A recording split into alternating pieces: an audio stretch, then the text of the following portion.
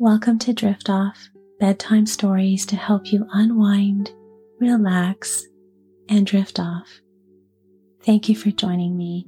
I'm your host, Joanne, and it's a pleasure helping you get restful sleep. I created this podcast because I wanted to provide a quiet space for comfort for my listeners. Life can get really busy, and I want this podcast to be a soft place to land at the end of the day where you feel safe and cozy as I read you a bedtime story to help you unwind and relax as you ease into a restful night's sleep.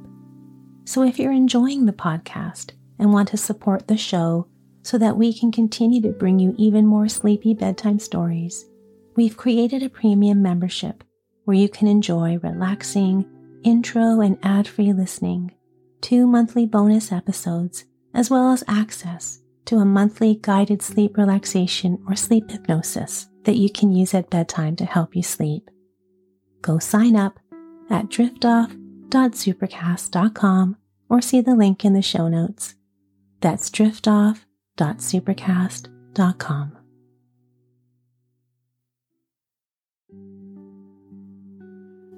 Tonight I'll be reading Chapter 4 from the book Little House in the Big Woods by Laura Ingalls Wilder.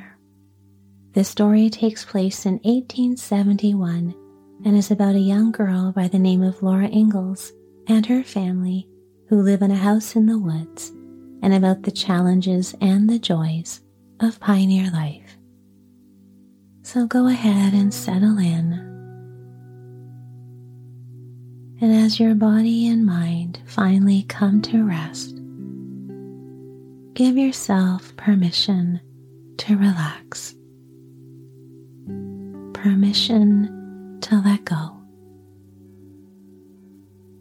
Permission to be fully supported by the surface that you're resting on. And in this quiet, safe space now, bring attention to the flow of your breath. Noticing the sensations of the in-breath, the out-breath,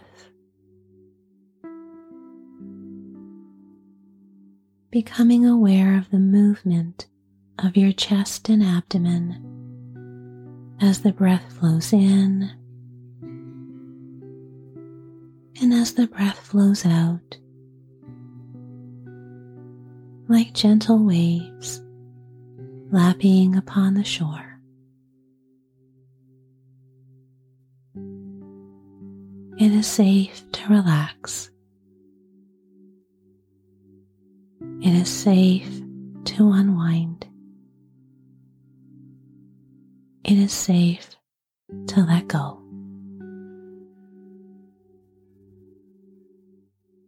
And so, as always, my friend, settling comfortably under the covers, take a full, comfortable breath. And as you exhale, relax and let go. Allow any tension to just melt away, letting your body sink deeper and deeper down into the softness of your bed. There is nothing else to do and nowhere else to be. So just lay back, relax, and enjoy the story.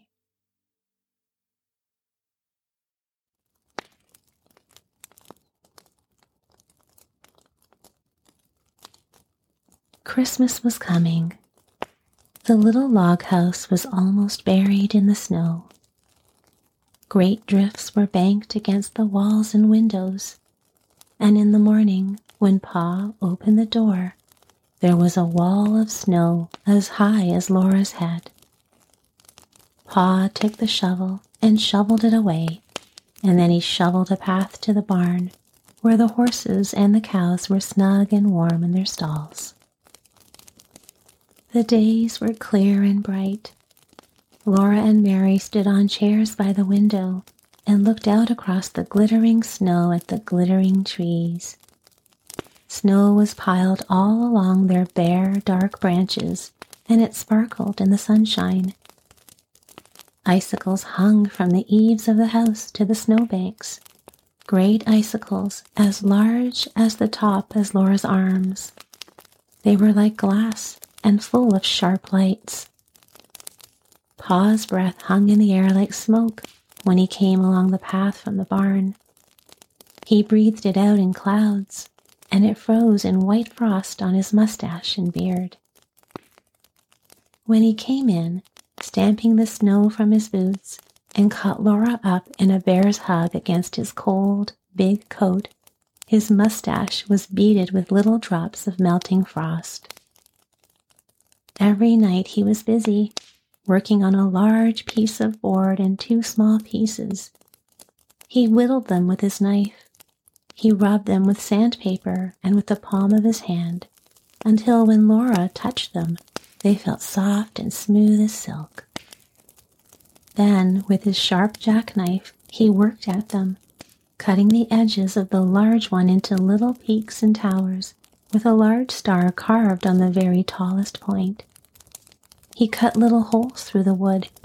He cut the holes in shapes of windows and little stars and crescent moons and circles. All around them, he carved tiny leaves and flowers and birds. One of the little boards he shaped in a lovely curve, and around its edges he carved leaves and flowers and stars, and through it he cut crescent moons and curlicues. Around the edges of the smallest board he carved a tiny flowering vine. He made the tiniest shavings, cutting very slowly and carefully, making whatever he thought would be pretty. At last he had the pieces finished, and one night he fitted them together. When this was done, the large piece was beautifully carved back for a smooth little shelf across its middle. The large star was at the very top of it. The curved piece supported the shelf underneath, and it was carved beautifully too, and the little vine ran around the edge of the shelf. Pa had made this bracket for a Christmas present for Ma. He hung it carefully against the log wall between the windows, and Ma stood her little China woman on the shelf. The little China woman had a china bonnet on her head, and china curls hung against her china neck. Her china dress was laced across in front, and she wore a pale pink china apron and little gilt china shoes. She was beautiful, standing on the shelf with flowers and leaves and birds and moons carved all around her, and the large star at the very top. Ma was busy all day long, cooking good things for Christmas. She baked salt-rising bread and Swedish crackers and a huge pan of baked beans with salt pork and molasses. She baked vinegar pies and dried apple pies, and filled a big jar with cookies, and she let Laura and Mary lick the cake spoon. One morning she boiled molasses and sugar together until they made a thick syrup, and Pa brought in 2 pans of clean white snow from outdoors. Laura and Mary each had a pan, and Pa and Ma showed them how to pour the dark syrup in little streams onto the snow. They made circles and curlicues and squiggly things, and these hardened at once and were candy. Laura and Mary might eat 1 piece each, but the rest was saved for Christmas Day. All this was done because Aunt Eliza and Uncle Peter and the cousins, Peter and Alice and Ella, were coming to spend Christmas. The day before Christmas they came. Laura and Mary heard the happy ringing of sleigh bells, growing louder every moment, and then the big bobsled came out of the woods and drove up to the gate. Aunt Eliza and Uncle Peter and the cousins were in it, all covered up under blankets and robes and buffalo skins. They were wrapped up in so many coats and mufflers and veils and shawls that they looked like big, shapeless bundles. When they all came in, the little house was full and running over. Black Susan ran out and hid in the barn, but Jack leaped in circles through the snow, barking as though he would never stop. Now there were cousins to play with. As soon as Aunt Eliza had unwrapped them, Peter and Alice and Ella and Laura and Mary began to run and shout. At last Aunt Eliza told them to be quiet. Then Alice said, "I'll tell you what let's do. Let's make pictures." Alice said they must go outdoors to do it, and Ma thought it was too cold for Laura to play outdoors. But when she saw how disappointed Laura was, she said she might go, after all, for a little while. She put on Laura's coat and mittens and the warm cape with the hood, and wrapped a muffler around her neck and let her go. Laura had never had so much fun. All morning she played outdoors in the snow with Alice and Ella and Peter and Mary making pictures. The way they did it was this. Each one by herself climbed up on a stump, and then all at once, holding their arms out wide, they fell off the stumps into the soft, deep snow. They fell flat on their faces. Then they tried to get up without spoiling the marks they made when they fell. If they did it well, there in the snow were 5 holes, shaped almost exactly like 4 little girls and a boy, arms and legs and all. They called these their pictures. They played so hard all day that when night came, they were too excited to sleep. But they must sleep, or Santa Claus would not come. So they hung their stockings by the fireplace and said their prayers and went to bed. Alice and Ella and Mary and Laura all in one big bed on the floor. Peter had the trundle bed. Aunt Eliza and Uncle Peter were going to sleep in the big bed, and another bed was made on the attic floor for Pa and Ma. The buffalo robes and all the blankets had been brought in from Uncle Peter's sled, so there were enough covers for everybody. Pa and Ma and Aunt Eliza and Uncle Peter sat by the fire, talking, and just as Laura was drifting off to sleep, she heard Uncle Peter say, "Eliza had a narrow squeak the other day when I was away at Lake City. You know Prince, that big dog of mine?" Laura was wide awake at once. She always liked to hear about dogs. She lay still as a mouse and looked at the firelight flickering on the log walls and listened to Uncle Peter. "Well," Uncle Peter said, "early in the morning Eliza started to the spring to get a pail of water, and Prince was following her. She got to the edge of the ravine where the path goes down to the spring, and all of a sudden Prince set his teeth in the back of her skirt and pulled. You know what a big dog he is. Eliza scolded him, but he wouldn't let go, and he's so big and strong she couldn't get away from him. He kept backing and pulling till he tore a piece out of her skirt. It was my blueprint, Aunt Eliza said to Ma. Dear me, Ma said. He tore a big piece right out of the back of it, Aunt Eliza said. I was so mad I could have whipped him for it, but he growled at me. Prince growled at you? Pa said. Yes, said Aunt Eliza. So then she started on again toward the spring, Uncle Peter went on. But Prince jumped into the path ahead of her and snarled at her. He paid no attention to her talking and scolding. He just kept on showing his teeth and snarling, and when she tried to get past him, he kept in front of her and snapped at her. That scared her. I should think it would, Ma said. He was so savage. I thought he was going to bite me, said Aunt Eliza. I believe he would have. I never heard of such a thing, said Ma. What on earth did you do? I turned right around and ran into the house where the children were and slammed the door, Aunt Eliza answered.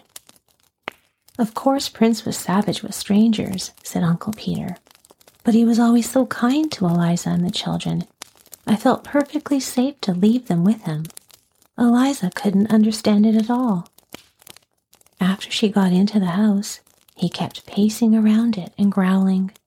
Every time she started to open the door, he jumped at her and snarled. Had he gone mad? Said Ma. That's what I thought, Aunt Eliza said. I didn't know what to do. There I was, shut up in the house with the children and not daring to go out. And we didn't have any water. I couldn't even get any snow to melt. Every time I opened the door so much as a crack, Prince acted like he would tear me to pieces. How long did this go on? Pa asked. All day, till late in the afternoon, Aunt Eliza said. Late in the afternoon, Uncle Peter said. He got quiet and lay down in front of the door. Eliza thought he was asleep, and she made up her mind to try to slip past him and get to the spring for some water. So she opened the door very quietly, but of course he woke up right away. When he saw she had the water pail in her hand, he got up and walked ahead of her to the spring, just the same as usual. And there, all around the spring in the snow, were the fresh tracks of a panther.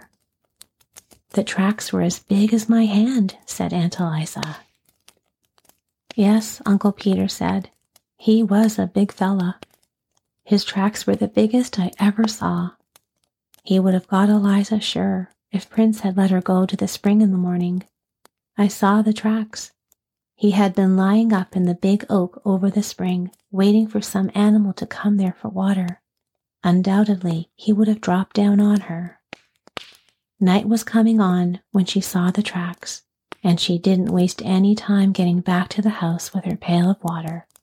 Prince followed close behind her, looking back into the ravine now and then. I took him into the house with me, Aunt Eliza said, and we all stayed inside till Peter came home. Did you get him? Pa asked Uncle Peter. No, Uncle Peter said. I took my gun and hunted all around the place, but I couldn't find him. I saw some more of his tracks. He'd gone on north, farther into the big woods. Alice and Ella and Mary were all wide awake now, and Laura put her head under the covers and whispered to Alice, My, weren't you scared? Alice whispered back that she was scared, but Ella was scareder. They lay there whispering about it till Ma said, Charles, those children never will get to sleep unless you play for them. So Pa got his fiddle. The room was still and warm and full of firelight. Ma's shadow and Aunt Eliza's and Uncle Peter's were big and quivering on the walls in the flickering firelight, and Pa's fiddle sang merrily to itself, and Laura fell asleep while Pa and the fiddle were both softly singing. In the morning, they all woke up almost at the same moment. They looked at their stockings, and something was in them. Santa Claus had been there. Alice and Ella and Laura in their red flannel nightgowns, and Peter in his red flannel nightshirt, all ran shouting to see what he had brought. In each stocking there was a pair of bright red mittens, and there was a long, flat stick of red and white striped peppermint candy, all beautifully notched along each side. They were all so happy they could hardly speak at first. They just looked with shining eyes at those lovely Christmas presents. But Laura was happiest of all. She had a rag doll. She was a beautiful doll. She had a face of white cloth with black button eyes. A black pencil had made her eyebrows, and her cheeks and her mouth were red with the ink made from pokeberries. Her hair was black yarn that had been knit and raveled so that it was curly. She had little red flannel stockings and little black cloth gaiters for shoes, and her dress was pretty pink and blue calico. She was so beautiful that Laura could not say a word. She just held her tight and forgot everything else. She did not know that everyone was looking at her till Aunt Eliza said, "Did you ever see such big eyes?" The other girls were not jealous because Laura had mittens and candy and a doll, because Laura was the littlest girl, except baby Carrie and Aunt Eliza's little baby, Dolly Varden. The babies were too small for dolls. They were so small they did not even know about Santa Claus. They just put their fingers in their mouths and wriggled because of all the excitement. Laura sat down on the edge of the bed and held her doll. She loved her red mittens and she loved the candy, but she loved her doll best of all. She named her Charlotte. Then they all looked at each other's mittens and tried on their own, and Peter bit a large piece out of his stick of candy. But Alice and Ella and Mary and Laura licked theirs to make it last longer. "Well, well," Uncle Peter said, "isn't there even one stocking with nothing but a switch in it? My, have you all been such good children?" But they didn't believe that Santa Claus could really have given any of them nothing but a switch. That happened to some children, but it couldn't happen to them. It was so hard to be good all the time, every day for a whole year. "You mustn't tease the children, Peter," Aunt Eliza said. Ma said, "Laura, aren't you going to let the other girls hold your doll?"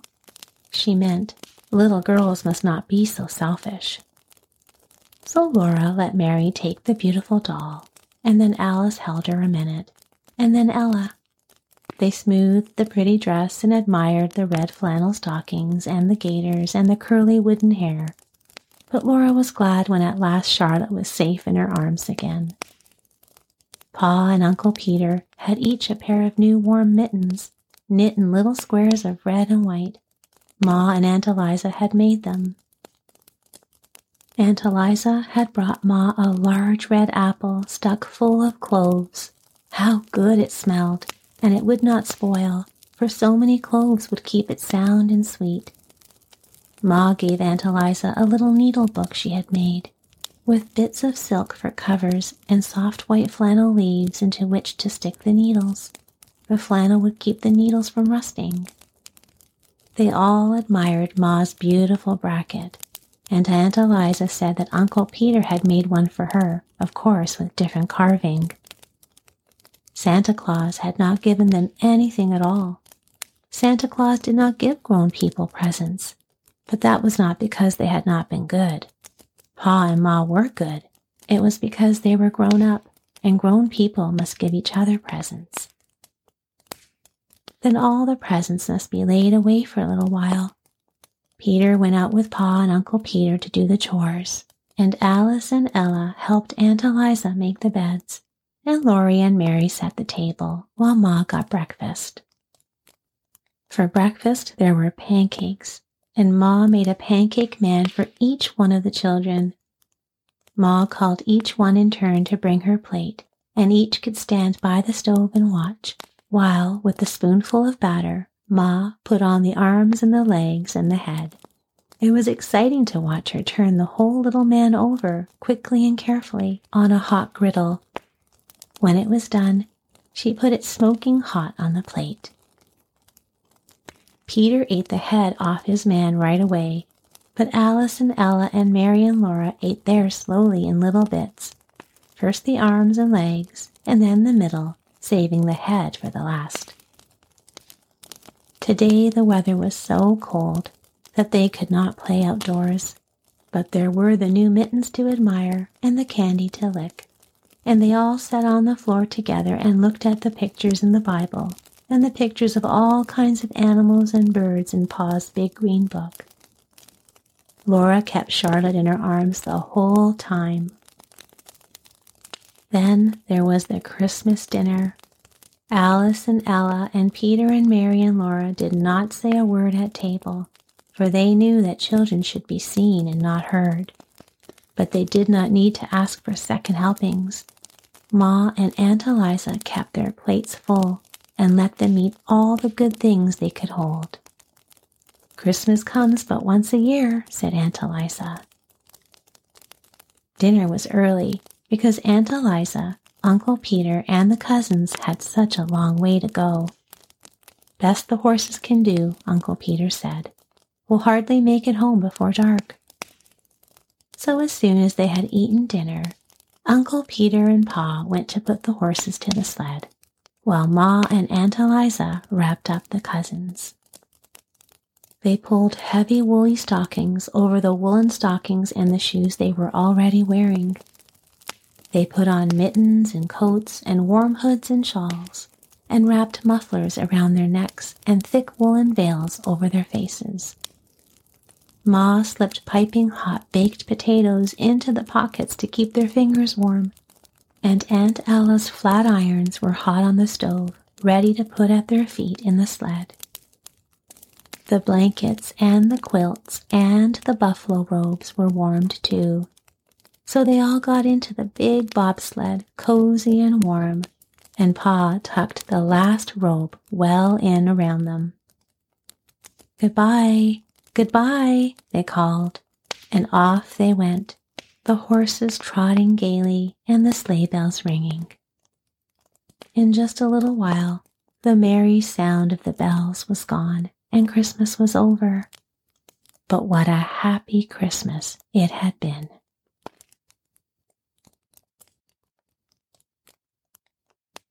Now the winter seemed long. Laura and Mary began to be tired of staying always in the house. Especially on Sundays, the time went so slowly. Every Sunday, Mary and Laura were dressed from the skin out in their best clothes, with fresh ribbons in their hair. They were very clean because they had their baths on Saturday night. In the summer, they were bathed in water from the spring. But in the winter time, Pa filled and heaped the wash tub with clean snow, and on the cook stove it melted to water. Then, close by the warm stove, behind a screen made of a blanket over 2 chairs, Ma bathed Laura, and then she bathed Mary. Laura was bathed first because she was littler than Mary. She had to go to bed early on Saturday nights with Charlotte, because after she was bathed and put into her clean nightgown, Pa must empty the wash tub and fill it with snow again for Mary's bath. Then after Mary came to bed, Ma had her bath behind the blanket, and then Pa had his, and they were all clean for Sunday. On Sundays, Mary and Laura must not run or shout or be noisy in their play. Mary could not sew on her 9-patch quilt, and Laura could not knit on the tiny mittens she was making for baby Carrie. They might look quietly at their paper dolls, but they must not make anything new for them. They were not allowed to sew on doll clothes, not even with pins. They must sit quietly and listen while Ma read Bible stories to them, or stories about lions and tigers and white bears from Pa's big green book, The Wonders of the Animal World. They might look at pictures, and they might hold their rag dolls nicely and talk to them, but there was nothing else they could do. Laura liked best to look at the pictures in the big Bible with its paper covers. Best of all was the picture of Adam naming the animals.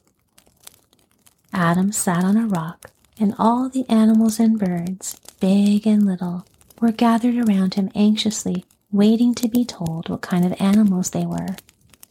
Adam looked so comfortable. He did not have to be careful to keep his clothes clean because he had no clothes on.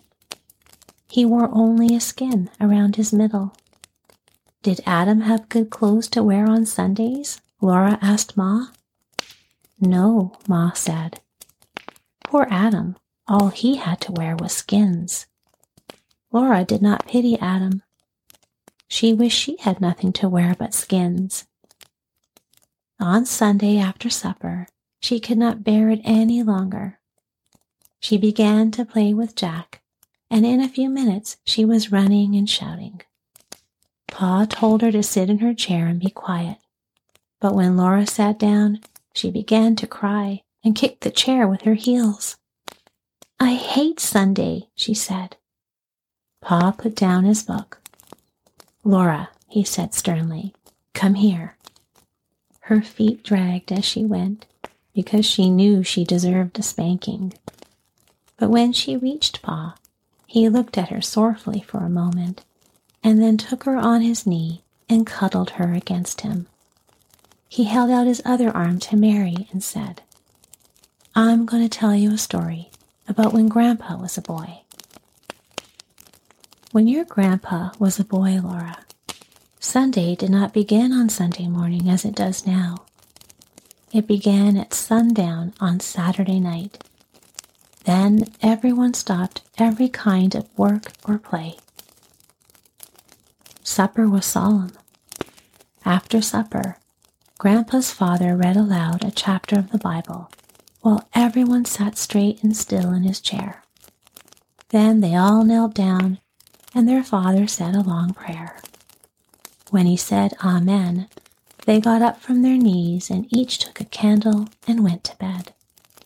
They must go straight to bed, with no playing, laughing, or even talking.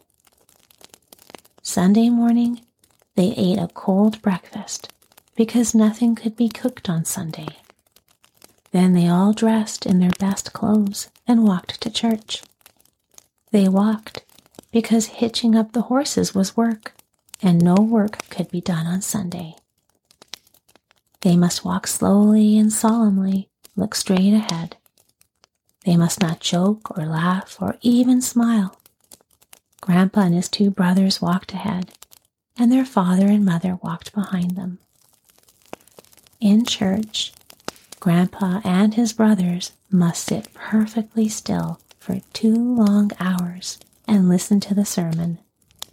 They dared not fidget on the hard bench. They dared not swing their feet. They dared not turn their heads to look at the windows or the walls or the ceiling of the church. They must sit perfectly motionless and never for one instant take their eyes from the preacher. When church was over, they walked slowly home. They might talk on the way, but they must not talk loudly, and they must never laugh or smile. At home, they ate a cold dinner, which had been cooked the day before. Then all the long afternoon they must sit in a row on a bench and study their catechism, until at last the sun went down and Sunday was over.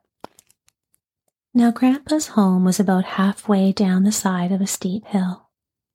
The road went from the top of the hill to the bottom, right past the front door, and in the winter it was the best place for sliding downhill that you can possibly imagine.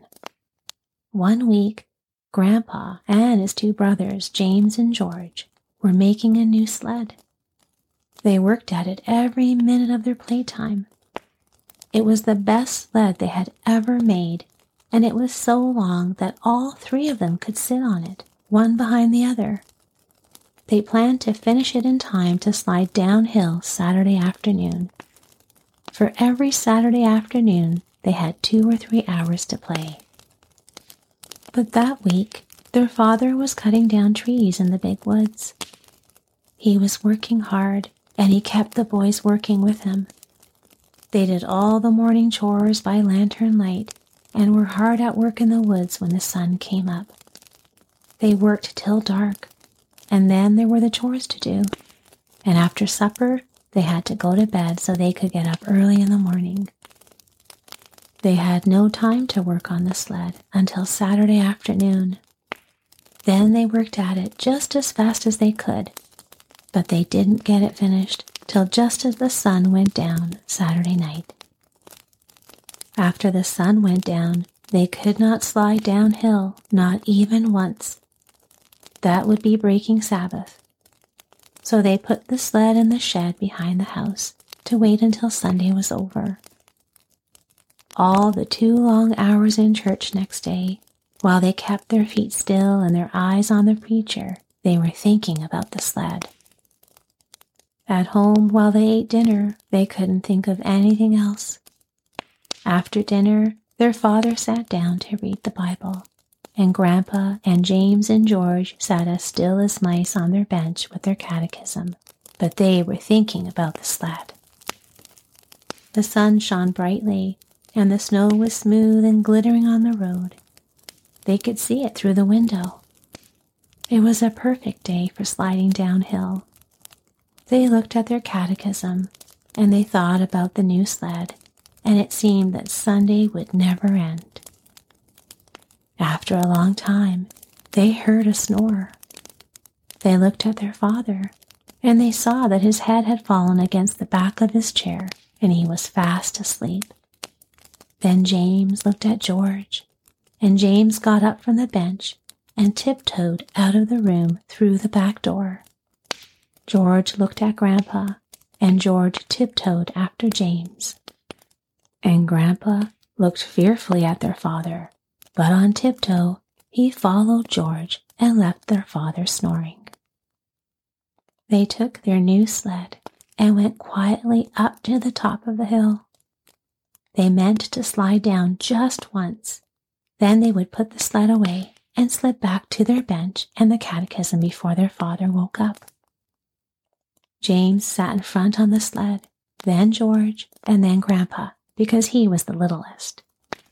The sled started, at first slowly, then faster and faster. It was running, flying down that long, steep hill, but the boys dared not shout. They must slide silently past the house without waking their father. There was no sound, except the little whir of the runners on the snow and the wind rushing past. Then, just as the sled was swooping toward the house, a big black pig stepped out of the woods. He walked into the middle of the road and stood there. The sled was going so fast it couldn't be stopped. There wasn't time to turn it. The sled went right under the hog and picked him up. With a squeal, he sat down on James, and he kept squealing, long and loud and shrill.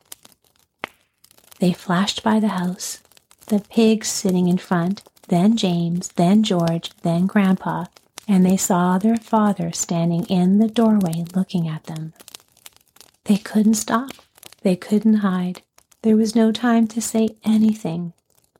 Down the hill they went, the hog sitting on James and squealing all the way. At the bottom of the hill they stopped. The hog jumped off James and ran away into the woods, still squealing. The boys walked slowly and solemnly up the hill. They put the sled away. They sneaked into the house and slipped quietly to their places on the bench. Their father was reading his Bible. He looked up at them without saying a word. Then he went on reading, and they studied their catechism. But when the sun went down and the Sabbath day was over, their father took them out to the woodshed and tanned their jackets. First James, then George, then Grandpa.